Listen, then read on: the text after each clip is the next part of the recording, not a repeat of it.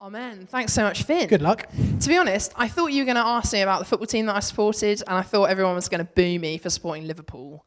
But you know what? It's going to be a great season. There we go.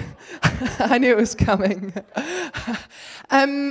Does anyone remember that scene from Shrek where Shrek says to Donkey, ogres are like onions, and then Shrek says... Donkey says, why are they like onions? And Shrek says, because onions have layers. I'm not going to do the voice because that's rubbish. And Donkey's like, oh, but cakes have layers. Or parfait. You're looking at me like you've never seen Shrek before, which really is gutting, honestly. This is a crazy, crazy subject that we're going to talk about this week. Eternity. Who has actually ever thought about eternity before?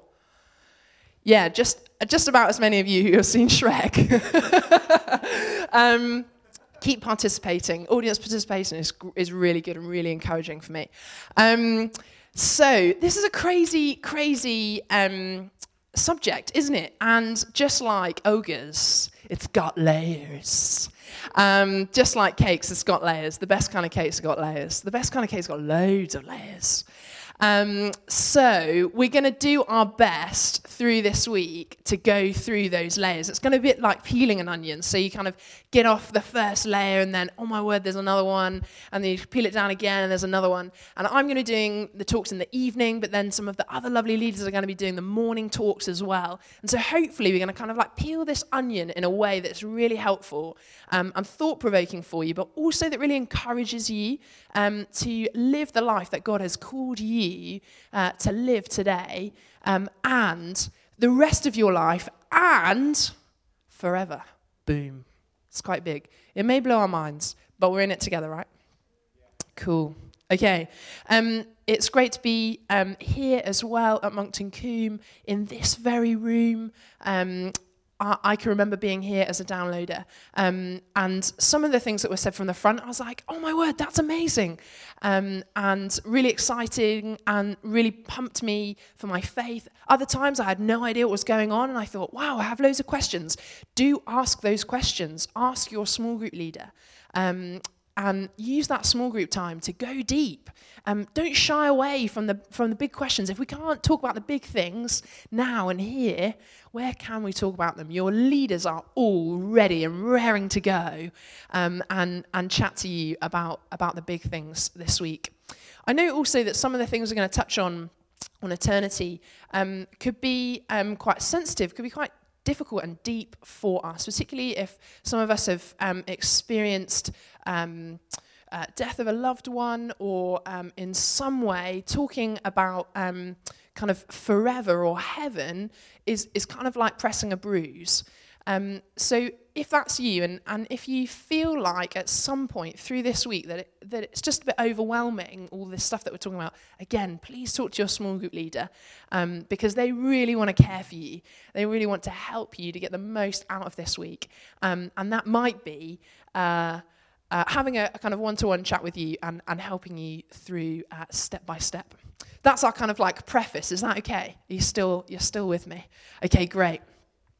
I want to tell you a story from a couple of years ago. I was on a family holiday in Namibia. Bit of a rogue choice, not going to lie. We were doing a tour around Namibia in a 4x4. Sounds really cool, doesn't it? Again, getting nothing. And my dad really, really loves seals. I know, weird, right? Dads have weird obsessions. My dad loves seals, and we knew that on this tour of Namibia that there was a seal colony at this place called Walvis Bay. So we made an absolutely huge detour to spend an evening at Walvis Bay to go and see the seal colony just for my dad. Cool. Okay, great. Sure. As we drove out onto it, the seal colony was kind of we were told that it was off this kind of sand spit. It was kind of going out of the town. It was kind of, it wasn't that like late in the afternoon, but there was literally no one else around. It was kind of like spooky and weird. But we set out in our 4x4 towards the seal colony because, you know, we want to honour Dad. A little dude jumps out in the middle of the road and says, I'll be your guide. Never seen him before. He's wearing a high vis, so naturally we trusted him. Weird, again. He didn't just go in a car ahead of us, he got into our car and started directing my dad across this sand spit. We're doing 60, 70 miles an hour across really uneven sand. It's really scary. And for me and my mum and my brother, who were all holding on for dear life in the back, I was absolutely sure that we were going to die, not going to lie. I thought either this dude is just taking us out into the middle of nowhere and he's going to steal all our stuff and leave us, maybe kill us, maybe this is the end, or we're going to be eaten by jackals, because as we were driving down this sand spit, more and more jackals seemed to appear. I was like, I thought we were looking for seals, not jackals. Anyway.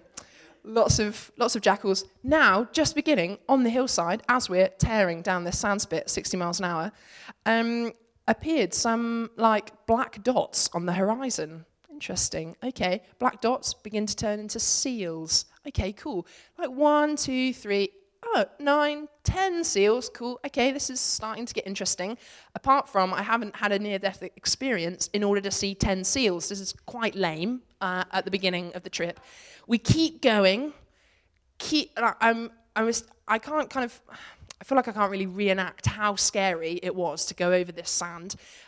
But as we keep tearing through the sand, the 10 seals become 50 seals, become 100 seals, become 500 seals. And I'm hoping that you can see this.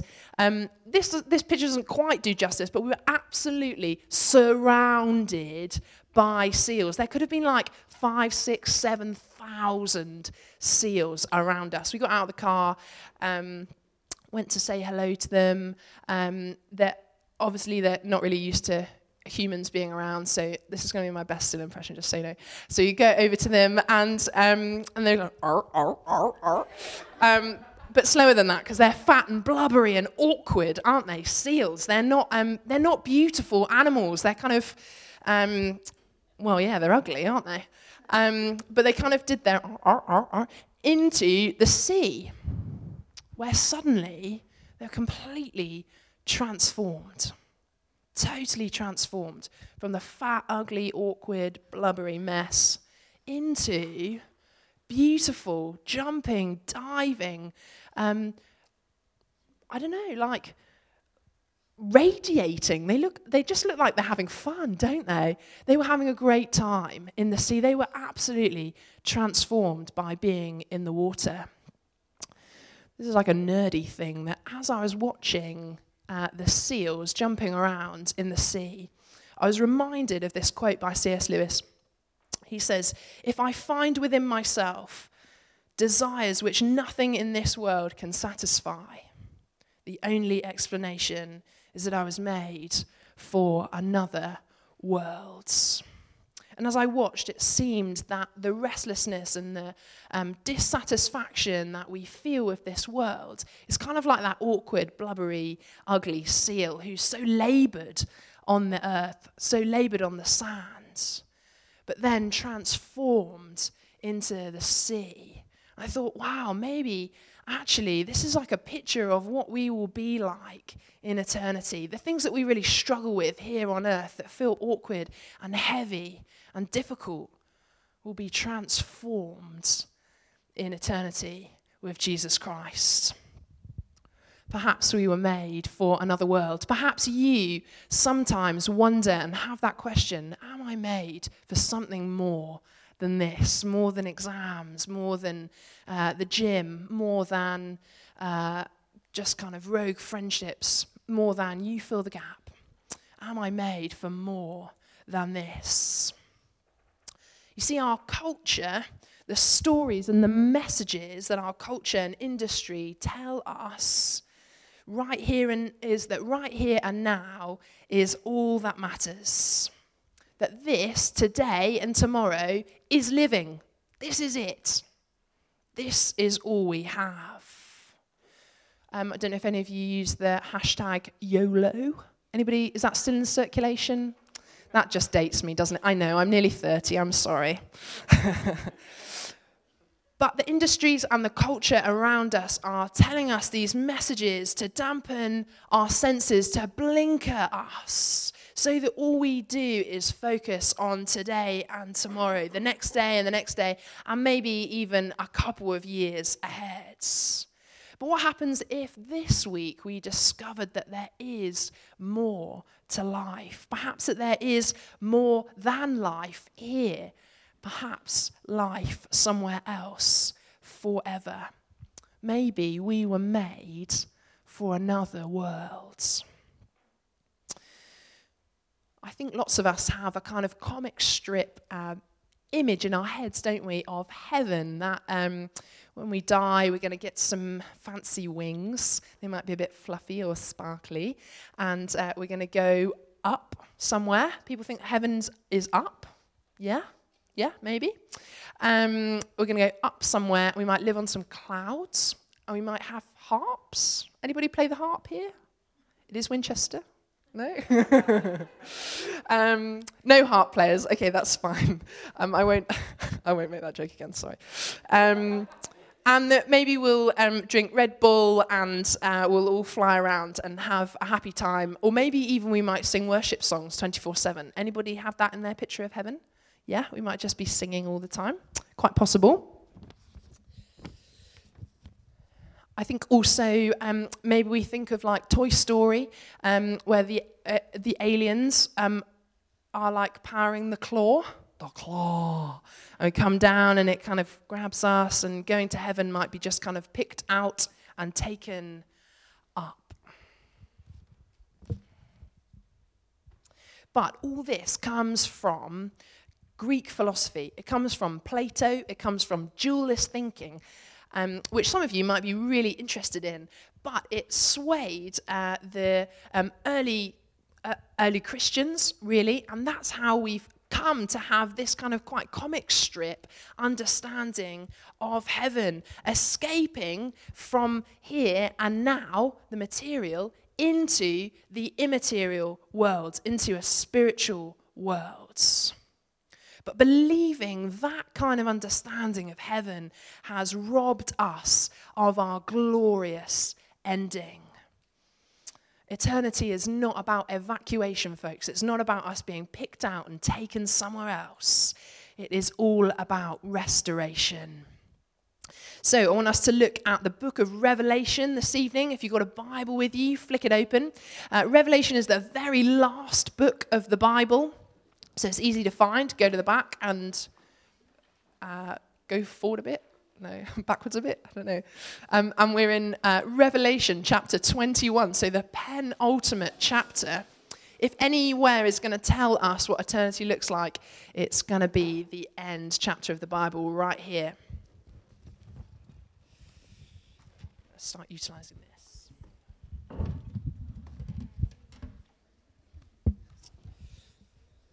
So our reading is Revelation 21, 1-7. Everyone kind of there? Nod at me if you're there. Revelation 21, 1-7. Yeah, we're there? Great. Okay. Here we go. Then I saw a new heaven and a new earth. For the first heaven and the first earth had passed away, and there was no longer any sea. I saw the holy city, the new Jerusalem, coming down out of heaven from God, prepared as a bride, beautifully dressed for her husband. And I heard a loud voice from the throne saying, "Look, God's dwelling place is now among the people, and he will dwell with them. They will be his people, and God himself will be with them and will be their God. He will wipe away every tear from their eyes. There will be no more death or mourning or crying or pain, for the old order of things has passed away." And he who was seated on the throne said, "I am making everything new." Then he said, "Write this down, for these words are trustworthy and true." He said to me, "It is done. I am the Alpha and the Omega, the beginning and the end. To the thirsty I will give water without cost from the spring of the water of life. And those who are victorious will inherit all of this, and I will be their God, and they will be my children." Amen.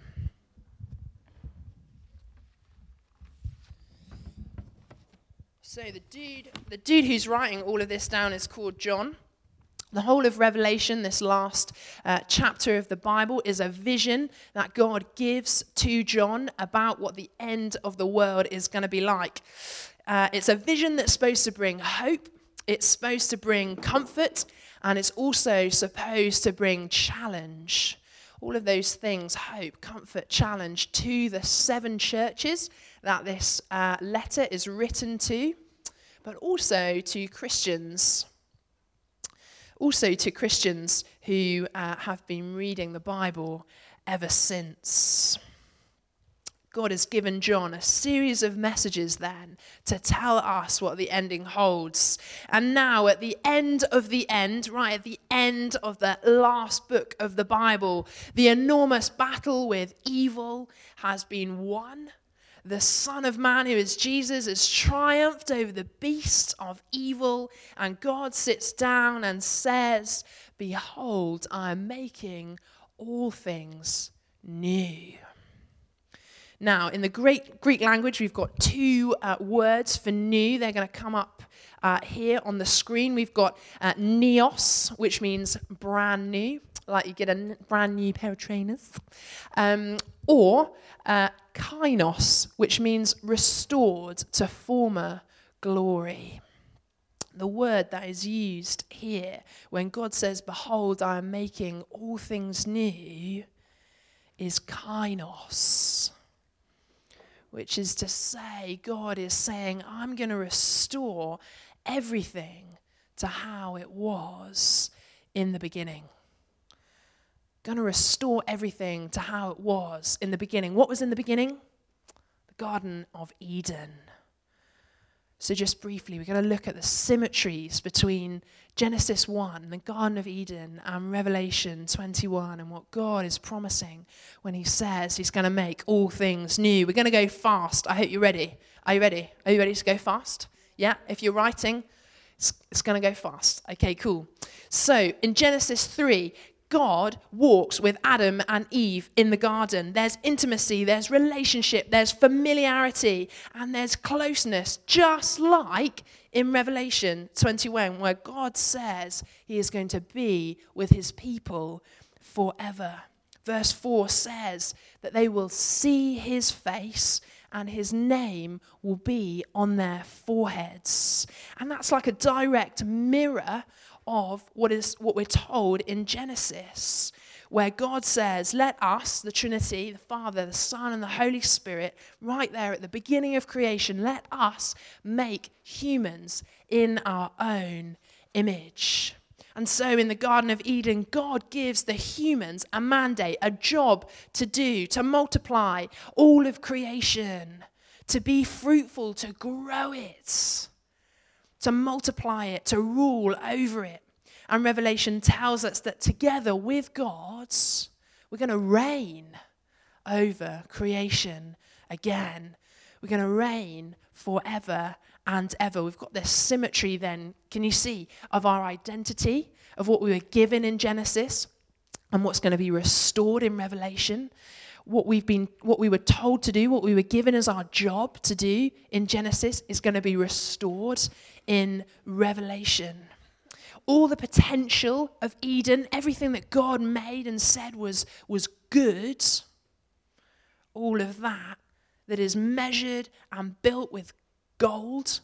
Genesis says in Genesis 2:12 that the land, there was gold in the land and it was good. Imagine that God made every mineral, every tiny detail of this world that we live in. God made that in the beginning.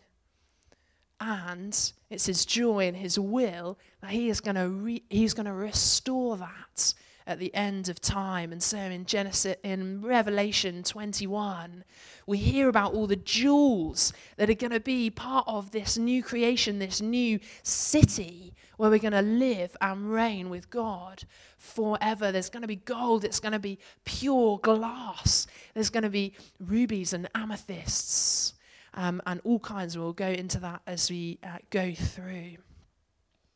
So if the end that we're living for, if the end that we're destined for is like the good beginning that we had right at the very year naught with God, what can we learn then about how to live now? The story of creation, our origin and our inspiration, is a poem, isn't it? As we read through Genesis, it's not a timeline really, although it does give us like numbered days. Really, it's a poem, isn't it? There's beautiful symmetries as we read it. It's a poem of pattern and intentionality, and it's been crafted. But why has it been crafted? Because God is a craftsman. Because we have been crafted by him. He does the same things over and over. He's a craftsman. So he tells us what he's done in that same creative way that he did it. We didn't come into existence by accident. God said, let us make humans in our own image. He did it on purpose, folks, to make us. To reflect his glory, to be living statues of him, to be sacred, to reflect his glory, who he is to the rest of the world. Genesis 2:7 tells us that the humans God creates contain God's very breath. God breathed his life into them. You and I have had life breathed into us by God.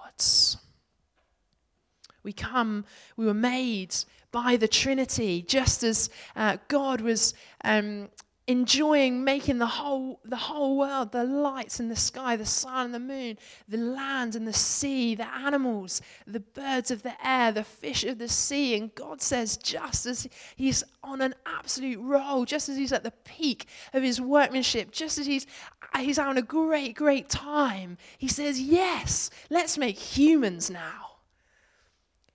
He does it out of so much joy, out of so much love, and he breathes his breath. That's the most intimate thing, right? You can give someone your breath. He gives us his breath, all of his creativity overflowing and brimming over, all potential and beauty and influence. And as he puts the finishing touches on the humans, as he blesses us, he says, that stuff was good, but this is very good. That stuff was good, but these humans that I've made that reflect me, they are very good. And so when the Old Testament was translated into New Testament Greek, so that the new Christians could read all of that story of God's creation, the translators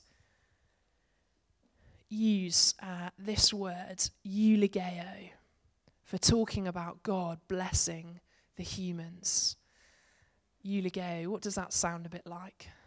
Sounds a bit like eulogy, doesn't it? If you and I go to a funeral, we often hear a eulogy or a tribute.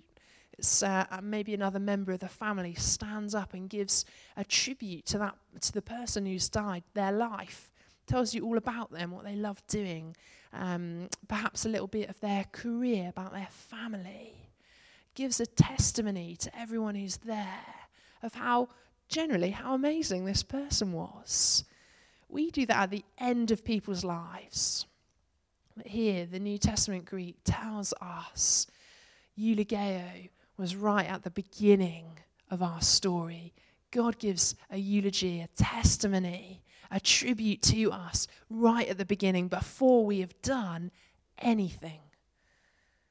God gives us a good, he says very good, doesn't he? He's proud. He loves us.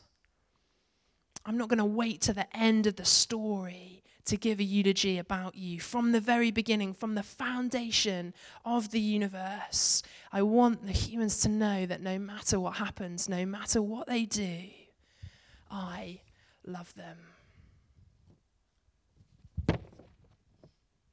And so you and I, right from the beginning, we come from blessing. We come from celebration. We come from intimacy. We come from creativity. We come from abundance. We come from joy. We come from goodness. And when the world is crying out in pain and is broken and is hurting, all that stuff that we see all around us is crying out to know what is going to happen in the end. Is there any hope? You and I come from blessing. We come from a good beginning. We come from intimacy and creativity and abundance and goodness.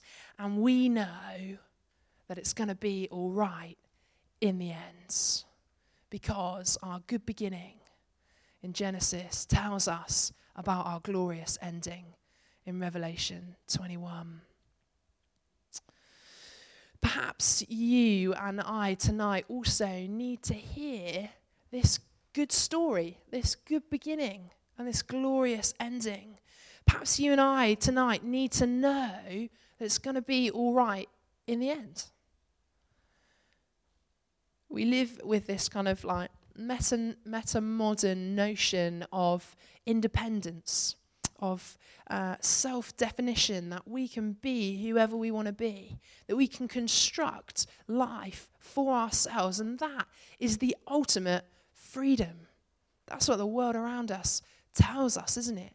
It's the ultimate freedom to construct your own life, to write your own life. I can be whoever I want to be. That we can decide, we can choose who we are, the freedom to write our own story. You've been waiting to know where my giant banana pen was going to come in handy. This is it. You know that it's a pencil, don't you? Look at it. It looks like a pencil. It is an inflatable banana, but it's really hard to find inflatable pencils online. So I decided to order an inflatable banana, and I'd make it into a pencil. Actually, my husband made it into a pencil last night. How cute is that? Yeah, I know.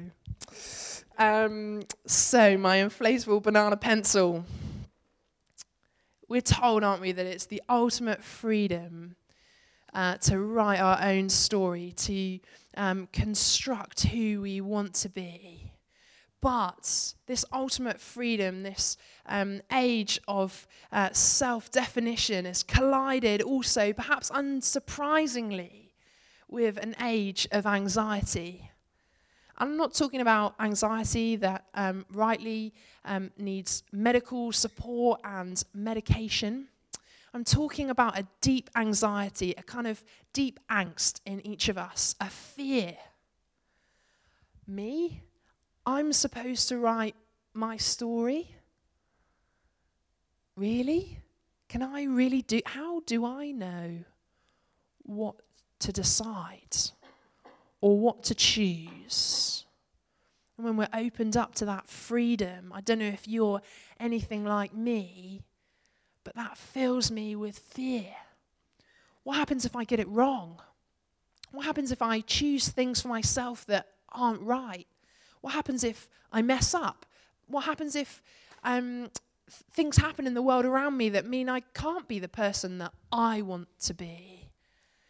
What happens if I need help with writing my own story? Suddenly, freedom doesn't look like freedom anymore.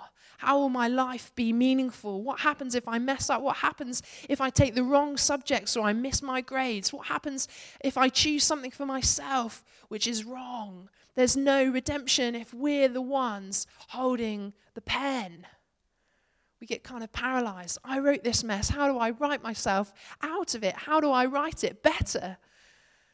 The pen feels too big to handle. The pressure, the stress of writing our own stories, of our own plans is overwhelming. How could we possibly know what's best? The good news is we can turn the pen, giant banana, inflatable pencil, over to God. We can hand over the story of our lives to God and ask Him to write it for us. My story finds meaning in your story. God, would you be the author and perfecter of my life? My story finds meaning in your story. The story that has a good beginning and has a glorious ending. My story will find meaning in your story. Would you, God, creator, creative, abundant, God who gave his breath to me, you be the author and perfecter of my life. And perhaps tonight some of us feel that pressure to write our own story and to write it perfectly.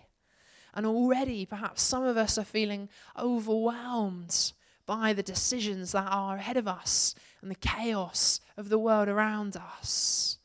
God says, you can hand the pen over to me and I'll write it. I'll write it. It's a beautiful story. It's got a good beginning. It's got a glorious ending. The giant, overwhelming, ridiculous pen that the world throws at us. It's ridiculous. Look at it. It's a banana. It's a pencil. Stupid. It's manageable for God. He's big enough to do it. He can take it. We're coming into land, but I want to tell you one more thing about this beautiful story that God says he wants to write us into. How do we know? How can we be really sure that there is going to be a glorious ending? Even if we trust and believe in our good beginning, how can we be sure that there's going to be a glorious ending? Where is the proof? I've got an anniversary card here on the screen. Click on, yeah. Here we go. This is from my husband, Joe. We usually go for like stupid or jokey cards. In fact, there was one card that had minions on it, which actually made me feel sick. But anyway, we normally go for jokey or stupid cards. But this one obviously isn't stupid and jokey. It's actually really deep, isn't it? If you can't see the screen, it says, I would definitely marry you again. That's cute, right? I'd definitely marry. Joe and I have been married now for nearly 3 years. And he gave me this on our second anniversary. You know what? After I'd actually had to pretend that it was a surprise as I opened it because I'd seen him choose it in the supermarket and him put it in with the rest of the shopping. But it's fine. It's cool. We're over it. That's marriage. But when I opened it, it actually blew me away. It actually took my breath away. Because 2 years in, Joe's living with me 24/7. Now, what you might find out this week about me is that actually I can be a bit of an idiot sometimes. And sometimes I can be a bit short, I can be a bit grumpy, I can be a bit silly or a bit cheeky. And most of the time, obviously, I'm a complete gift to Joe, and he loves being my husband. But sometimes I'm probably a real drag. And so I open this card and he says, I would definitely marry you again. And you know what? It's all the assurance, it's all the love that I need to hear. That now he's living with me 24/7. He knows all my ups and downs, all my flaws, all my failures. He knows all my weaknesses. And with that knowledge, he would do it all again. Yes. What a winner. I'm going to keep hold of him. Friends, how do we know that it's all going to be okay in the end? Our proof, the thing we're going to hold on to this week as we think about eternity and our good beginning and our glorious ending, is that God has done it all again. He's done it all already, and he's going to do it all again. I'm totally messed up that crucial bit. Our proof is that God has done it before, and he wants to do it all over again. God has broken the power of evil and death before. He's done it so much that he's sorted it out already. We know that we will come and live, that God will come and that we will live and he will walk with us because he's done it before. we know that there will be a tree, like Revelation says, from it will come healing and reconciliation for all the nations, because God has done it before. And he's going to make a new garden of joy and renewal where our identity in him is going to be found and restored. Why? Because he's done it before. When did he do it? Not just in that good beginning, not just with the tree of life, but he did it before in Jesus Christ. And guess what? He's going to do it all again. We have Jesus as our seal, as our promise. There was no pun there intended, but it was a tie back to the beginning, the seal. Yeah? Okay, it's slow, isn't it? It's late, fine. You've just had your dinner. It's okay. We'll warm up. The Garden of Eden gives way to the Garden of Gethsemane, where Jesus wept and he pledged his life to God with every fiber. He was nailed to a tree, the fiber of a tree, and left to die. And when the whole sky went dark, we sang earlier with Jack and the bands. The whole sky went dark, and Jesus, the Son of God, who was perfectly human but also fully God, paid the debt of our sin and shame forever. And Jesus died hanging on that cross, clinging in one hand to God the Father, who's completely perfect and holy and beautiful, and with us in the beginning, and in the other hand, Jesus holding on to you and me, determined that we would never be separated. And that's how he dies, holding on to these two kind of parties, God on one side and us on the other. And Jesus is pulled, stretched out, because he refuses. I will not let these two be separated ever again. That's what Jesus does on the cross for you and I. He dies so that we could be connected to God. Jesus dies hanging on the cross, clinging to us. The wounds from that tree would bring reconciliation and healing in Jesus' name. And then the Garden of Gethsemane gives way to the hillsides of the cross. And it seems like a cruel and hopeless ending of a hopeful story, until we find ourselves wondering again if there's anything more to life than this. Wondering, perhaps with Mary asking that same question, wandering to the garden tomb, only to meet the very person we never expected to see again, Jesus Christ, who's alive and walking and talking and eating with his people again. And in that beautiful account of John 20, which I encourage you to go and read before you go to sleep, Jesus calls her name. That's how she recognizes Jesus. He says, Mary. And her whole identity, she's found again. She knows who she is again. She knows what she's living for all over again. He's done it before, folks, and he's going to do it again. We have Jesus as the sign and the seal and the promise from our good beginning to our glorious ending. Because in the middle there is a God who suffers, who comes down and meets us where we're at, when we're overwhelmed, holding the pen. The God comes down to meet us so that we can live with him again. This is the beautiful story that we need to hear, and that our world needs to hear, that you and I need to hear. The story that we live in is the story that we're going to live out. And so our glorious ending of renewal and reconciliation starts now with Jesus. Amen.